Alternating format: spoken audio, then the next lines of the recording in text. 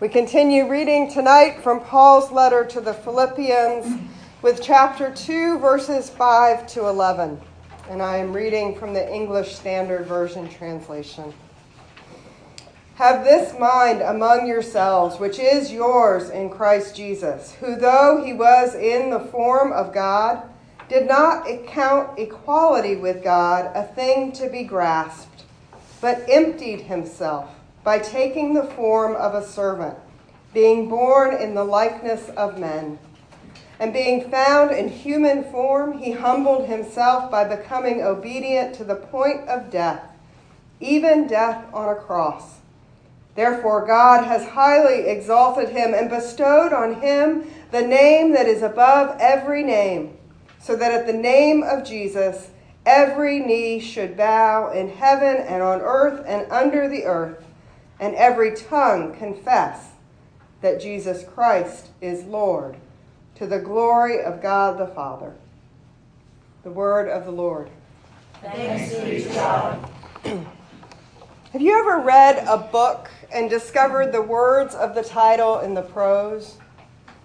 Recently, I noticed it when I was reading Where the Crawdads Sing, and again in The Ragged Edge of Night. When you notice it, it can feel like the author has written that sentence just for you to find. Sometimes preachers do this too. Last May, when Episcopal presiding Bishop Michael Curry preached at the royal wedding for Prince Harry and Meghan Markle, he included the words from the well-known hymn, "There is a Balm in Gilead," in his sermon. In these 6 verses that we just heard from Paul's letter to the church at Philippi, scholars think that is what Paul has done. They believe he is quoting an early Christian hymn or a confession of faith that would have been familiar to his hearers. It's helpful to learn a little more about Philippi as we read more of Paul's letter. Remember, he is writing to one of the scattered Christian communities in the Roman Empire. In 42 BCE, the city had been the site of a Roman civil war. Caesar's armies had triumphed and awarded land to loyal Roman soldiers, and later Caesar had colonized the city.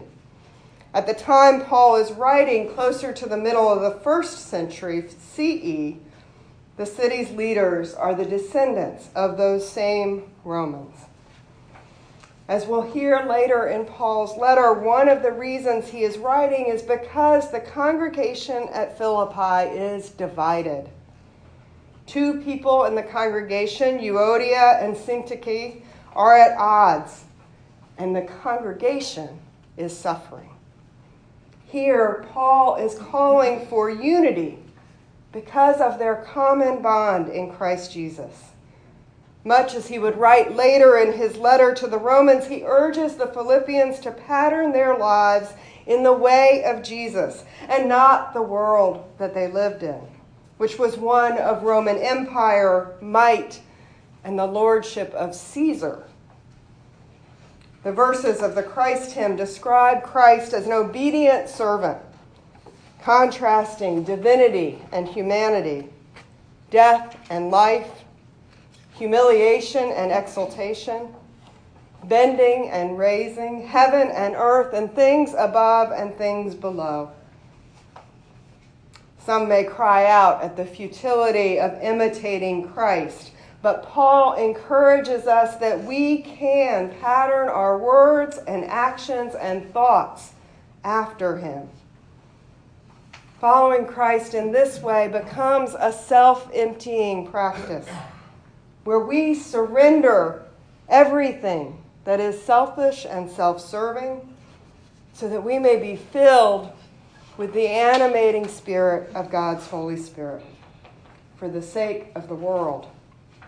And in the freedom our faith gives us, we live in service and in accompaniment with others, not for our own sake, but for the joy of seeing Christ in one another.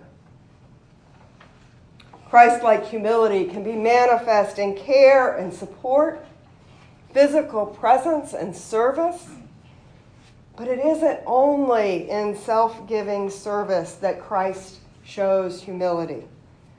In the Synoptic Gospels, Matthew, Mark, and Luke all tell the story of people bringing their children to Jesus, that he might lay hands on them and pray for them. The disciples speak out sternly against them to discourage them, but Jesus rebukes his disciples and tells them, "Let the little children come to me." It's easy for us to forget that in the first century, children were not valued in the same way that they are today. But Jesus insists that no one is excluded from God's love. Another example of Christ's humility is seen in Matthew and Mark when Jesus encounters the Syrophoenician woman in the district of Tyre and Sidon, and she pleads for his mercy. At first, he's dismissive, answering, "It is not fair to take the children's food and throw it to the dogs." But when she challenges him, saying, "Even the dogs eat the crumbs that fall from their master's table," Jesus relents and shows mercy. He allows himself to learn both from a woman and a person who worshiped a different God, a person who had no status in his culture.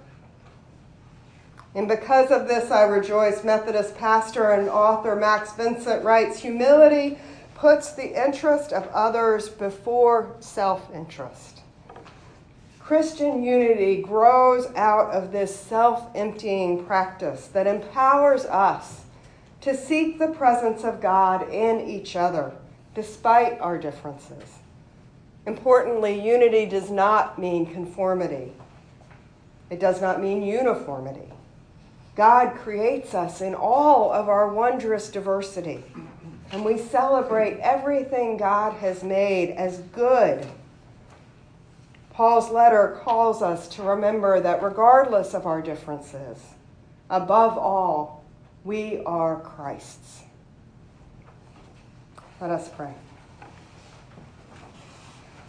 Holy God, we give thanks for the self-emptying love your Son gave us, taking on all of our sin and brokenness, that we would be redeemed and called your beloved children.